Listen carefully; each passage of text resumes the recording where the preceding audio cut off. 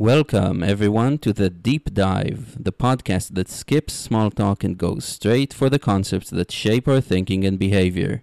In this podcast, cold expertise is defenestrated as warm philosophy is enthroned in an attempt to explore the field in which we're all scientists looking for answers, living well.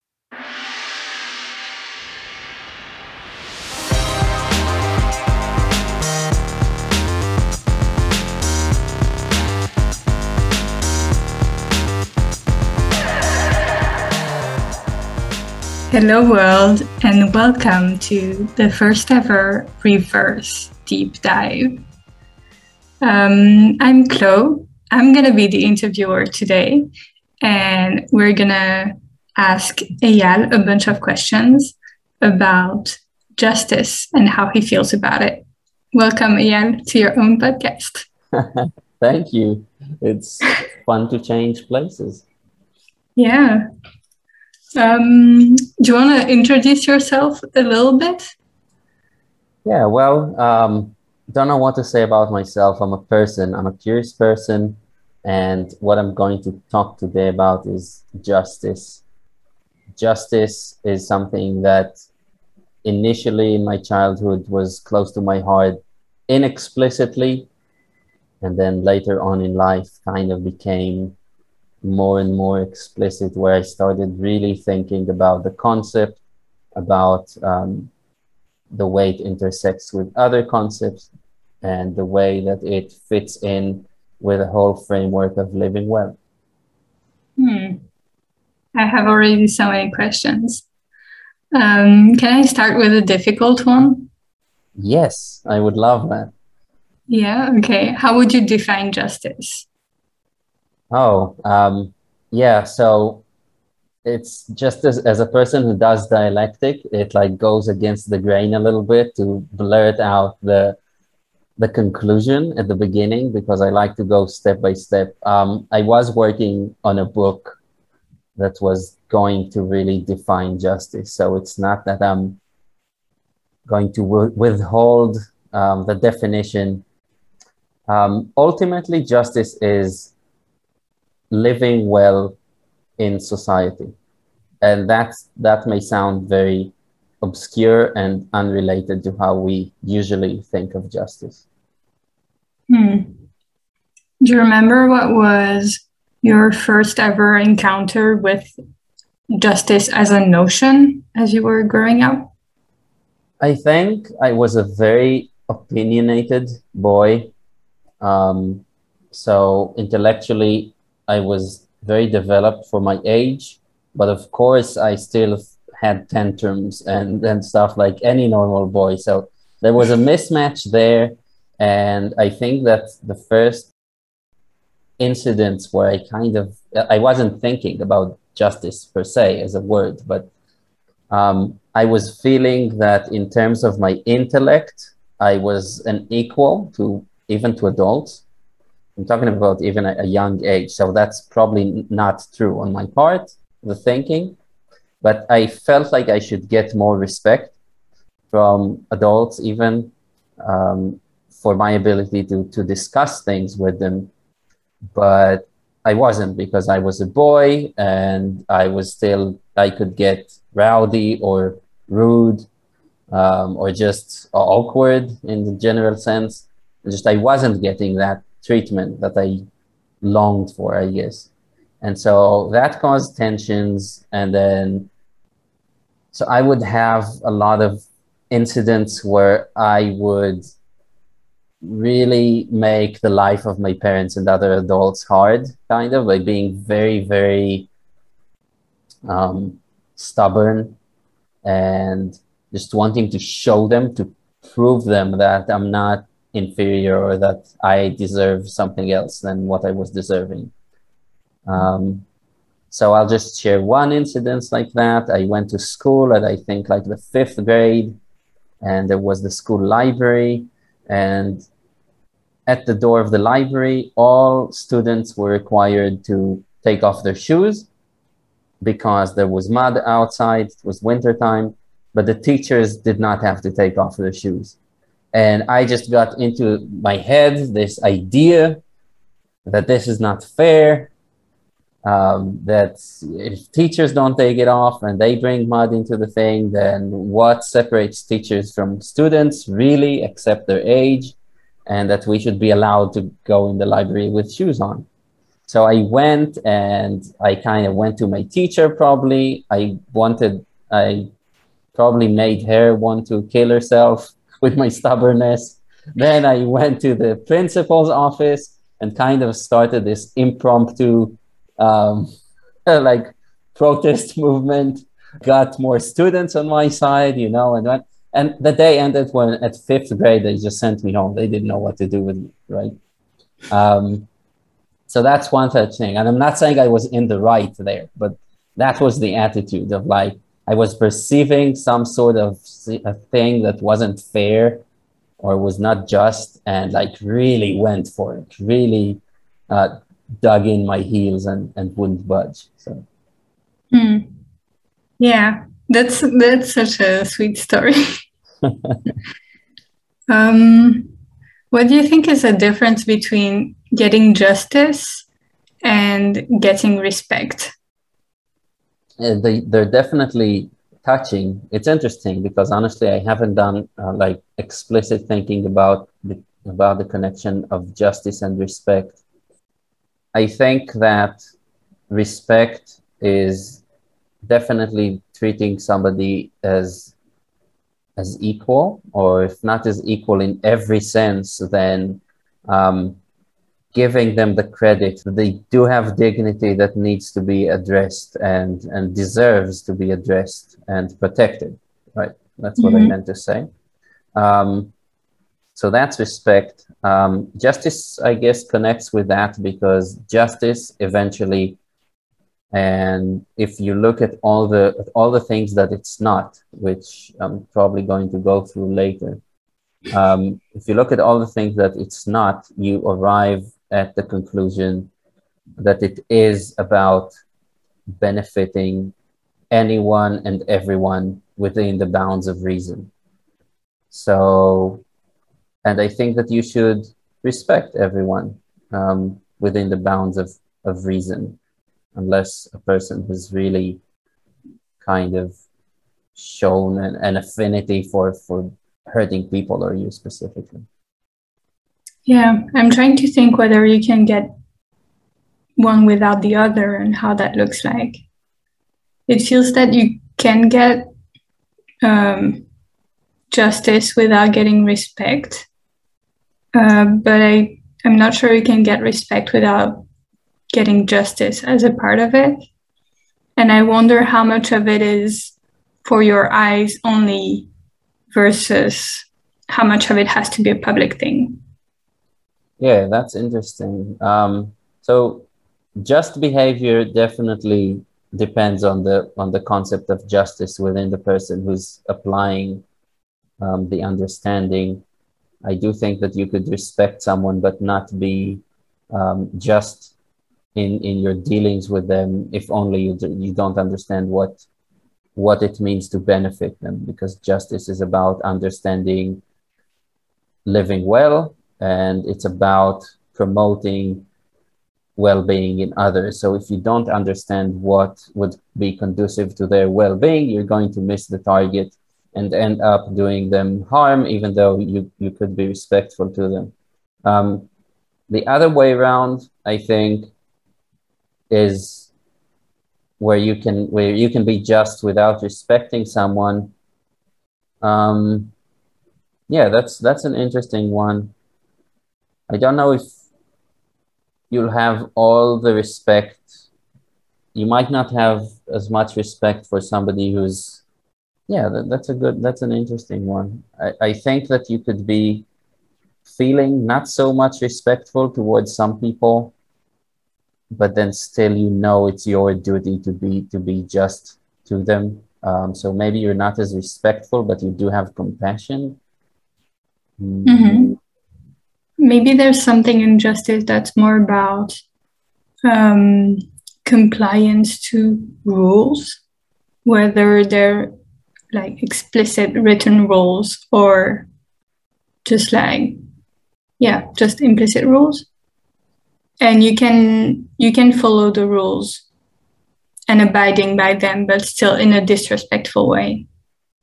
Yeah, although, wow, yeah, well, that was the perfect segue into the main thesis that I lay out. Usually speaking about it is that justice is exactly not using a set of rules. I think that our society and ancient societies have trusted rules to kind of bring order into society. And it's true, it's true, but they do bring a sort of order, but it's a seeming order. It's order that has to be maintained, and this maintenance is very pricey and is also not sustainable. So eventually there are coups. What do I mean? So first of all, there's this beautiful quote by Henry Miller: everything that has to be maintained by force is doomed. So that's definitely a theme in my thinking about justice. And it seems that since human prehistory, to do justice was something along the lines of respect your elders, your ancestors, and do as your ancestors did. So the thinking there, I think, is that not a lot has changed. I'm not talking about, but I'm talking pre-industrial revolution and all that. So people used to be born and die in the same world, that, nothing changed basically. So it makes sense to just do as your parents did and do as their parents did, and so on and so on. And that's following a convention, right? An unwritten convention. And the thing is, with conventions or any sort of code, whether it's unwritten or written, the thing with the code is that there are going to be spots in your life where you follow the code and you do harm, which is not your intent. You want to do well and good in life. So you follow the code. For example, in Judaism, you have thou shalt not kill. And in Christianity, you follow the rule, but at some point it's just not fitting. There is the one case where you see a person that you better kill before he kills, thousands of people. So at first, I think it was this unwritten rules. Then it kind of progressed into religion, which is starting to put them into writing, the rules. So you have more a code of law. And eventually in secular societies, you have law, written law, which is not that different from religion. So the word in Arabic for religion is din, and a word, not the one we use all the time, but a word for law in Hebrew is din. So there's a linguistic connection, and there's also a very straightforward connection of, here is a rule book. You play by it, it means that you're being just. And I don't think I have to enumerate the instances where people were abiding by the law, or not, quote unquote. They were abiding by the law, but actually making a lot of money at the expense of others, So they did not legally do something that's immoral, but we all know that they did. And that's kind of what I like to show people, that there lies the problem with our conception of justice. Does that make sense? Yeah, I like it, but I wonder where we go behind it. Not behind, like beyond it. And also I'm still thinking about that quote about everything that has to be like enforced by force is doomed. Maintained by force is doomed. Yeah. The thing is, there are so many varying degrees of force. Like peer pressure is force. Yep. It's a type of force, Yep. And is there anything that isn't maintained by some sort of force? What does that even look like? Yeah, that's a great question. So obviously my vision of a world, of a truly just world, is a world full of wise people. Is it going to happen tomorrow or the next day? Definitely not. So this is a very good question. To kind of give a more, to give an example from the times of old, in a dialogue by Plato, the Lackeys, Socrates gives this, he appeals to the people speaking to him, and he says, well, aren't you Democrats? Like, they're trying to find a good teacher for their boys. And he's like, are you going to go with the majority vote here? We are 5. If we have a majority among us, we're just going to go with what 5 idiots are saying. Basically, he's not saying idiots, but people without education on the matter say. Or if we had an educator here, wouldn't we go with his opinion? Because he's actually skilled at this. And I said, well, of course, we would go with the expert, right? So Socrates doesn't give it away that he's actually an expert. In fact, he's completely denying that he is one. But he makes a nice move. Then he shows that in a democracy, actually, it's about people controlling their own destiny. Let's say a city in ancient Greece.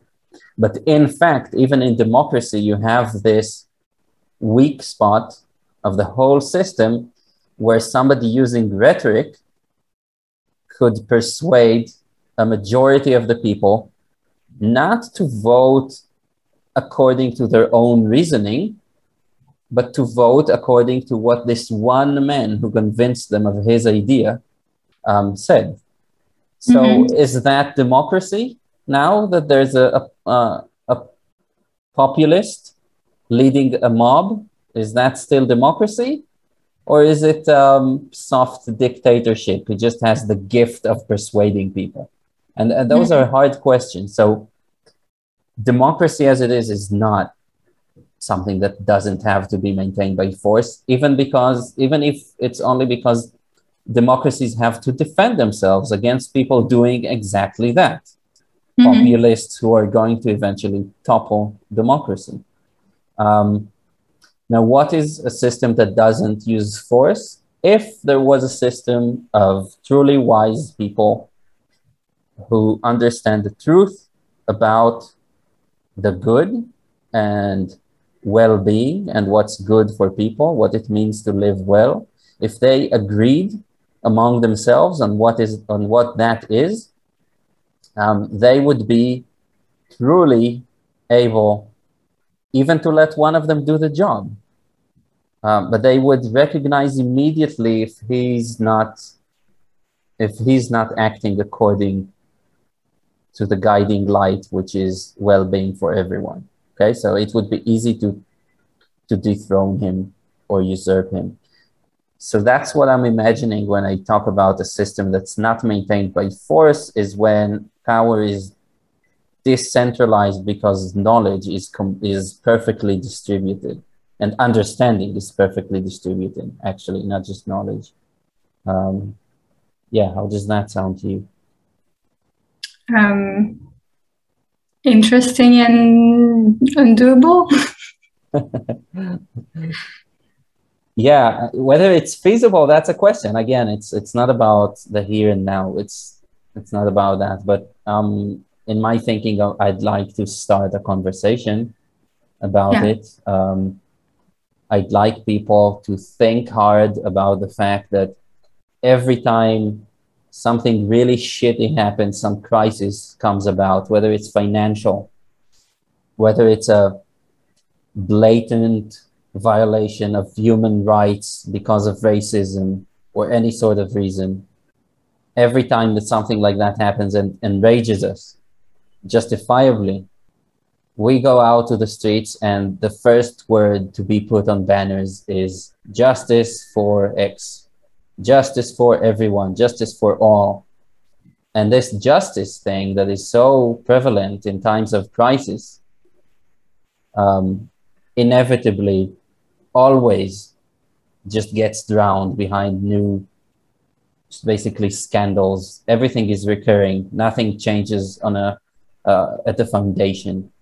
And we're just doomed to repeat this thing And that's what got me thinking about justice more explicitly in recent years, is that I wanted to see a solution to this problem. How do we get out of the cycle of governments falling and being replaced, the governments toppled by people who have had enough, but then those people either happily enthroned or subjugated by new dictators and evil forces, and the whole cycle kind of just restarts. So I'm thinking about evolution versus revolution. That's what's driving me thinking about justice, I think. Mm-hmm. What do you think that the future of justice looks like?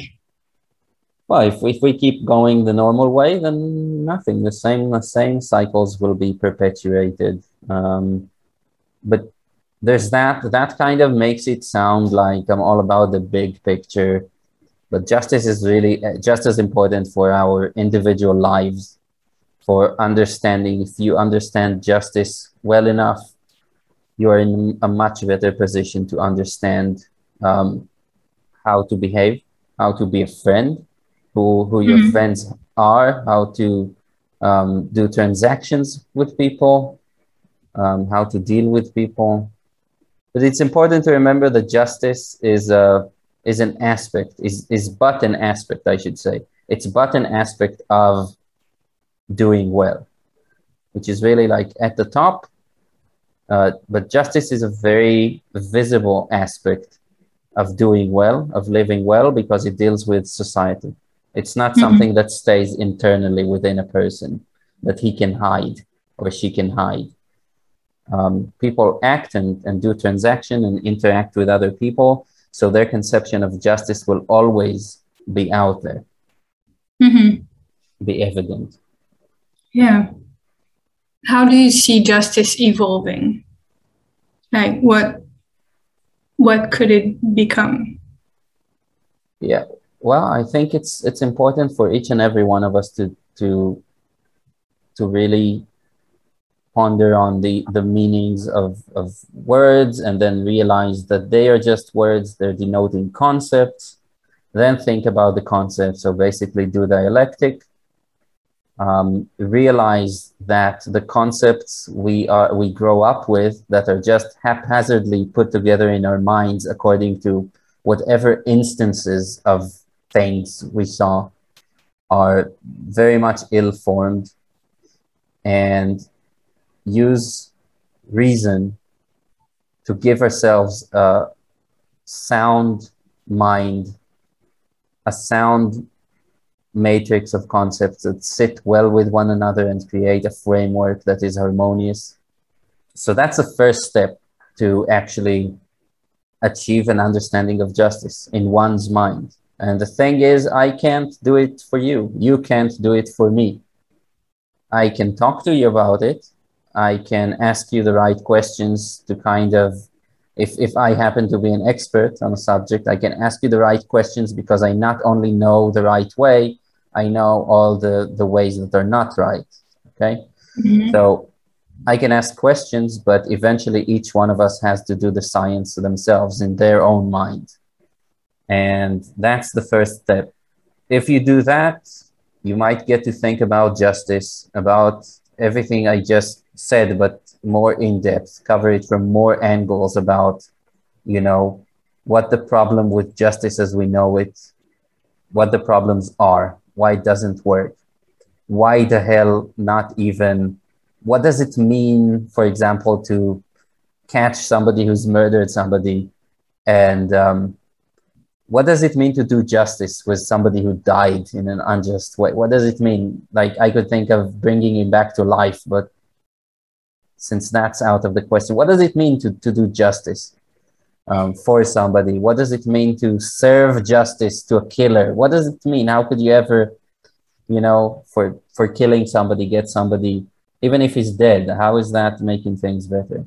Just notice all these problems with justice in our world, and the fact that no, the death penalty doesn't prevent murders, and a bunch of other things like that. And from these kinks, in reason, like really in logic, from these kinks, start to figure it out and kind of straighten out the thought so it doesn't clash with anything. Come to a new realization about what justice is that doesn't clash with everyone being well at the same time, that doesn't clash with you being a moral person, that doesn't clash with you, that doesn't require you to sacrifice something to be just, because that also doesn't make sense. And eventually, a good conception of justice emerges, and that is something which we all ought to do.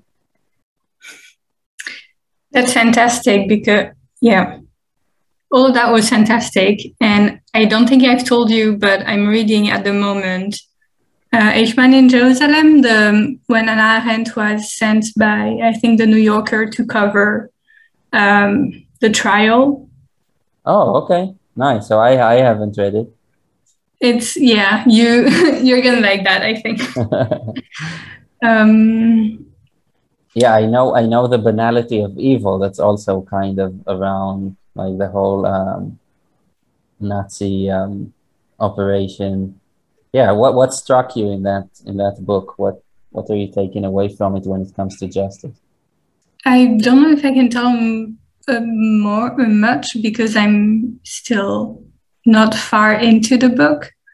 One thing that she highlights a lot is the difference between, I think she phrases it as the difference between judging this one specific person for their specific and proven actions versus judging the whole enterprise and the symbol, like what this person represents.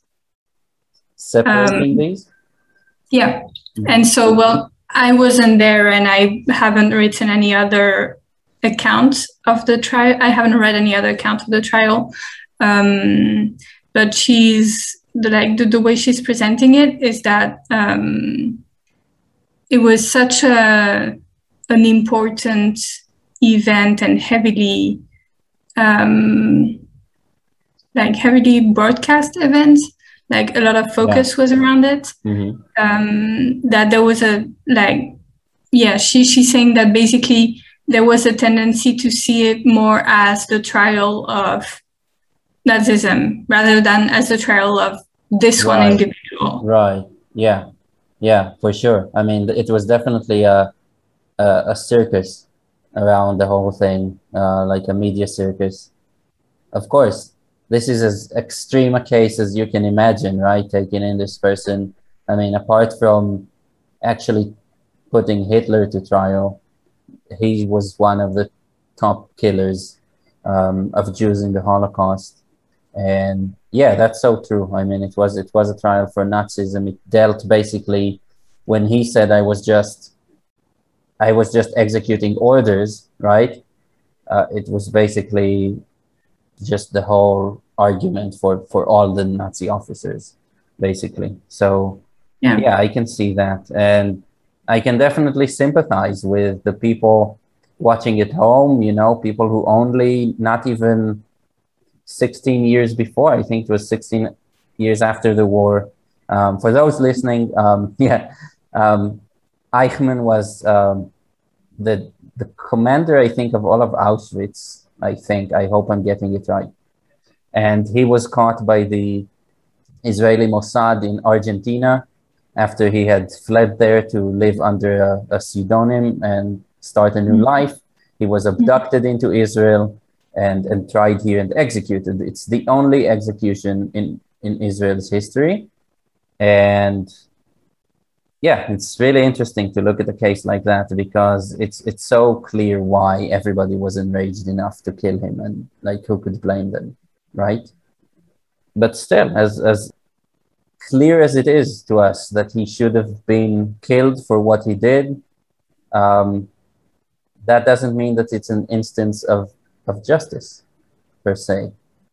Maybe we should argue that revenge is something that's not taboo, after all. Maybe we should argue that there is merit in killing people who have been evil enough. Maybe that, but I don't think that's necessarily a just act. And that's because it was going by some rule book. Although in that case, I guess it was a very special case. But justice is not something that can be enacted by states or institutions. Justice is about dealings between individuals. That is my opinion. So does that mean that the state cannot act in favor of the well-being of all? Yeah, here's the thing. If Israel was a democracy, so the laws were probably inherited from Great Britain, who ruled here until 1948. It's a democracy, and then I highlighted the problem with democracy before. Who actually writes down the laws? Is it actually the people of Israel? No, it's people who have been chosen to do that. Are these people perfectly wise? No, they are more likely to be good rhetoricians, able to persuade people to vote for them in order for them to be in a position of power to write laws. And so the state now sues a person and goes by the law book, and just the very act of consulting a code of law is kind of missing the point, because what exactly, how was the well-being of people promoted when Eichmann was executed? I'm not completely sure. Yeah. Can you give me an example of justice being exerted? So that's the thing. When I say justice is living well in society, and by that I mean it's understanding how to live well in society, which means that you realize that you don't want certain rights of yours to be infringed upon. You don't want to be harmed or violated. And you understand that others are not to be harmed or violated. And it's more than that. There's a parable in the New Testament about the Good Samaritan. Most people know it, but I'll give it more context because most people don't understand who a Samaritan is. Samaritans are kind of Jews, but they don't call themselves Jews, that were not exiled when the rest of the Jewish people were exiled in 800 BC and to Assyria. So these Jews stayed, and they kind of diverged from Judaism to the point where they are similar but distinct, and they call themselves Samaritans. Now, there were a lot of these Samaritans at the time of Jesus. There were more Samaritans than Jews in what is today Israel and Palestine, in Eretz Israel. There were more Samaritans than Jews, and they did not like each other, probably because of the narcissism of small details. So on this account, so there is animosity between Jews and Samaritans. This has to be understood. Now, Jesus is encountering a lawyer in Jericho, in the city of Jericho. And this lawyer, because he's a lawyer, which is interesting, is asking Jesus, what do you mean, like, be kind to other people? What do you mean? Basically, he's asking him, what is justice, in other words? And Jesus, instead of telling him like that, he gives him a parable. A Jewish person is going down from the temple in Jerusalem down to Jericho, where we are. Okay? He goes down the next to the road, and he's attacked by bandits. They injure him, and they steal everything he has, He has nothing but maybe some clothes to his body. Then a Jewish priest comes along, and the man is asking for help, and the priest, That's not for him to deal with just a layperson who looks like a beggar. You know, it's not dignified for him to deal with such person. So he ignores the person. And then another person moves there who's a Jew and also refuses to help. And then the third person who meets him is a Samaritan, right? So to remind you, he's supposed to be his enemy, basically. But this Samaritan takes the man, decides to put him on his donkey, sends him all the way to Jericho with some help after he had helped him, sends him to Jericho on his donkey, tells him, go to this and that inn, tell the innkeeper that I sent you, that I will pay for your stay there. And, you know, when you are well again, go on your way, you know? And that's the Good Samaritan. So it's not just a person who does well. It's an enemy, a supposed enemy that actually goes way beyond the call of duty to help. And this parable is amazing for another reason, and that is for the reason that it shows clearly that being just is not about not violating other people's rights or well-being. It's about proactively seeking how to help people in the world. And that's the main thing with justice. That's how you create a good society. It's not just by everyone going into the rooms and not harming anybody directly, let's say, because indirectly we all know what is going on in sweatshops in China. It's about proactively making this world a better place, and the place where we live in a better place, and our friends better people who enjoy well-being. So to go back to your question, what is an instance of doing justice? This is an instance of doing justice, being a Samaritan who helps a Jew on his way. But in fact, in life, there is no instance, there is no do or not do, because that would put us in a situation where there's a code of conduct. And as we said, you have to understand reality around you. You have to understand what well-being is to finally, in context, make the good decision. And this good decision could be, in theory, to kill somebody or to lie if you're an educator trying to check if your student knows the material. You might want to lie every once in a while just to see if he's aware, not to send him away with bad ideas. Be honest about it at the beginning of the lesson. Tell him, well, I might lie here and there to try and catch you. That's part of good education, you know? So when somebody like Augustinus, who was like this Christian saint, says that any lie is a terrible thing, well, he's not getting it. And then, you know, of course you think, he's actually in his writing, he gives an example. He's writing like, well, you probably think that if an innocent person is hiding and I know somebody's after him to kill him, and this person is asking me where the innocent person is, you probably think that I'm going to lie to him because that's going to save somebody's life. And then Augustinus, the saint, he's saying, no, I'm going to tell him where that person is, because lying is just so bad, you know, that it's better for me to cause this person's death. And I'm going to be consoled by the fact that this person is now a martyr who's probably pretty happy in heaven. So just so you understand how deranged it is to name an action immoral. And we want to do the complete opposite, not call any action immoral. But in context, you, and sometimes only you, know whether you have acted justly or unjustly. Sorry for rambling. No. That was great, but I was wondering who hurt him. So that the lie would be the ultimate sin, the ultimate immoral action.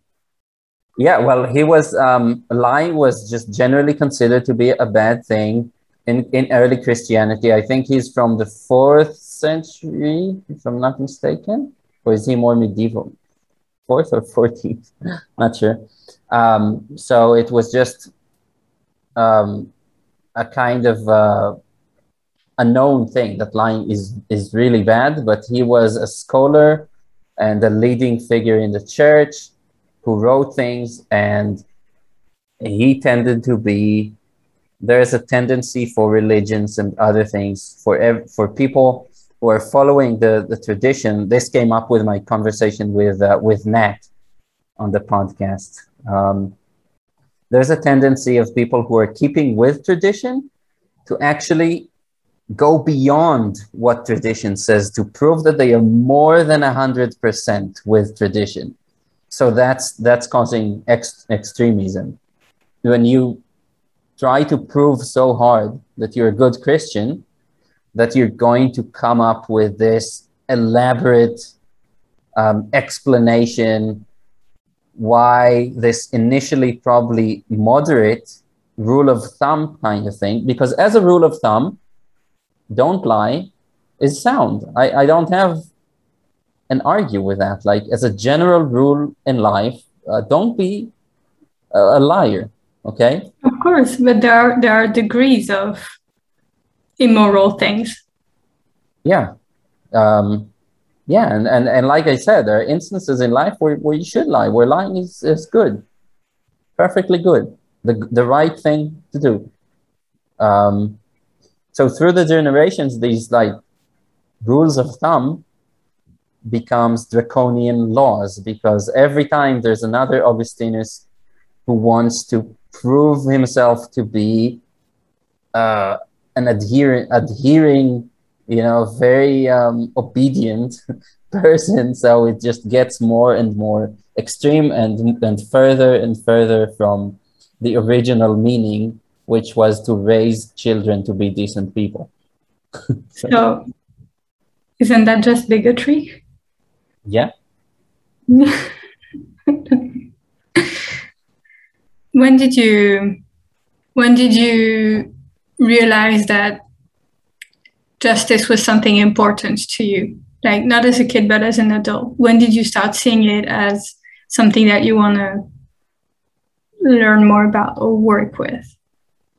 I think it's that innate feeling that I had as a child, that I always wanted to be, to see less inequality in the world in general, and see poor people or people who are not privileged getting what they need to subsist themselves, because there's absolutely no reason, especially in modern times where there's no shortage of food.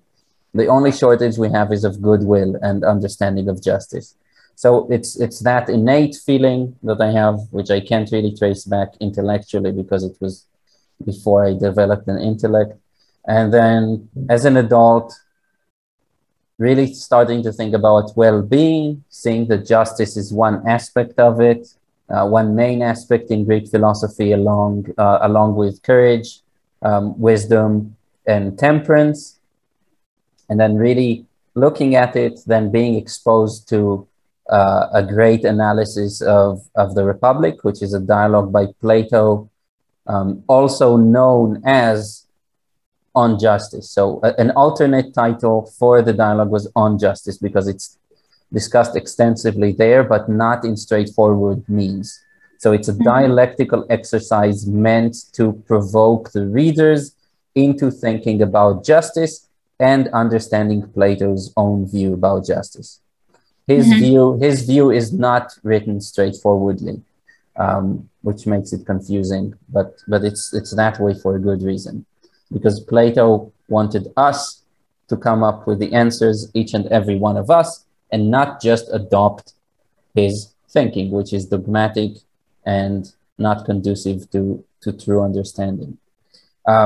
So from these two things, I think it just became something that I got really interested in. And then I started writing a book about it after the George Floyd case, because it just struck me that once again, there's this horrible happening. And what we see is justice going on the banners, justice for people, justice for blacks, justice for George Floyd.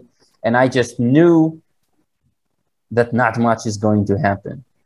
And I saw that alongside these calls for justice, like very obviously, there were criminals taking advantage of the fact that major cities were holding vigils and peaceful protests.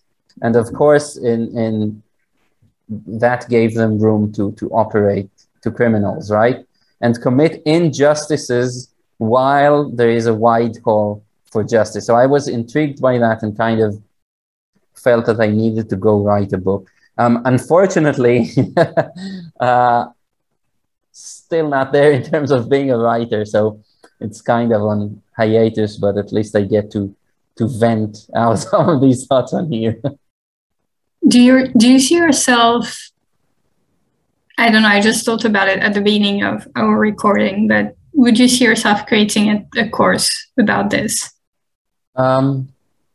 Justice is not, even though the subject is justice today, as I mentioned like several times, it's connected with well-being, it's connected with other virtues, and it's connected with yet other concepts and with the general art of dialectic and developing a sound model of the world in our minds that's logically consistent, that doesn't cause us to say one thing and do another, or to say two things that eventually contradict themselves.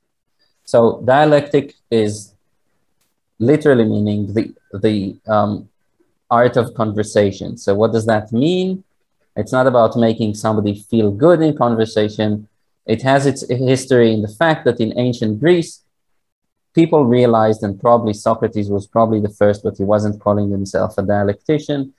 People recognized that if you talk for long enough, you're going to find inconsistencies within your own speech or within two people, what they decide on. Mm-hmm. And that if you worked out what the problems were, what the inconsistencies were, you were actually able to arrive at the truth, at something that is logically consistent, and therefore a better model of the world, because there is logic in the world. And so would I do a course on justice specifically? Not without tying it with other things. So that's why I'm doing dialectic. I'm offering dialectic sessions with people. I think that is necessary. And of course, eventually dialectic is not something that has to be done in conversation. Like if I'm a dialectician and I'm approaching somebody and they want to do dialectic, it's going to be in that context of a dialectic lesson. Let's say it's going to look something like I'm the master and you're the apprentice, but with the view of giving you all the tools to do dialectic in your own mind, to form your own thing. So it's the opposite of guruship, right? Which mm-hmm. is basically saying, follow me for the rest of your lives. I'm going to feed you the right ideas. Yeah. Guruship and religion and politicians too. It's not about feeding the right dogmas, but giving somebody all the tools they have to think logically for themselves, to think critically for themselves, to have a base of knowledge in their mind, which they can then apply in life to live well and mm-hmm. with good flow. So that's what I'm doing. That's the closest to giving a course on this. That's fantastic. Do you already have an offer up where people can book sessions with you? Yeah, so it's on my website where the podcast can be found, I guess. So it's on the same place. So that will be on there for sure. Yeah, this is definitely something I'm extremely passionate about. And just as with this podcast, my aim is to have conversations here that benefit me, because I can learn from the people who come on here. Hopefully it can benefit my guests if I'm able to even ask one good question that made them think about something which they've already dedicated thought to. That's mission accomplished. And obviously, of course, to the listeners who might get some interesting ideas to ponder on, and hopefully also chip in to the conversation and get in touch and develop ideas further. I don't have any other question coming to mind right now, but is there something that you want to add? Let's see. There's always something I want to add. No, this has been lovely, and I really appreciate you coming up with the idea of doing a reverse podcast. Maybe recognizing the fact that, yeah, I like to be both asking questions and answering them sometimes. Mm-hmm. So I really thank you for that. And just, I guess I would love to hear how some of what I talked about today is like striking you, if it's crazy, if it's overall understandable at all. I don't know, how does it reflect from you? I don't think it's crazy, and I do think it's understandable. Yeah, I mean, I've had very similar thoughts, maybe not expressed with the exact same words. But yeah, I think it all makes sense. To me, it's more something that I think of as being detached from reality. I haven't made the effort to make so many links with the practicalities of life.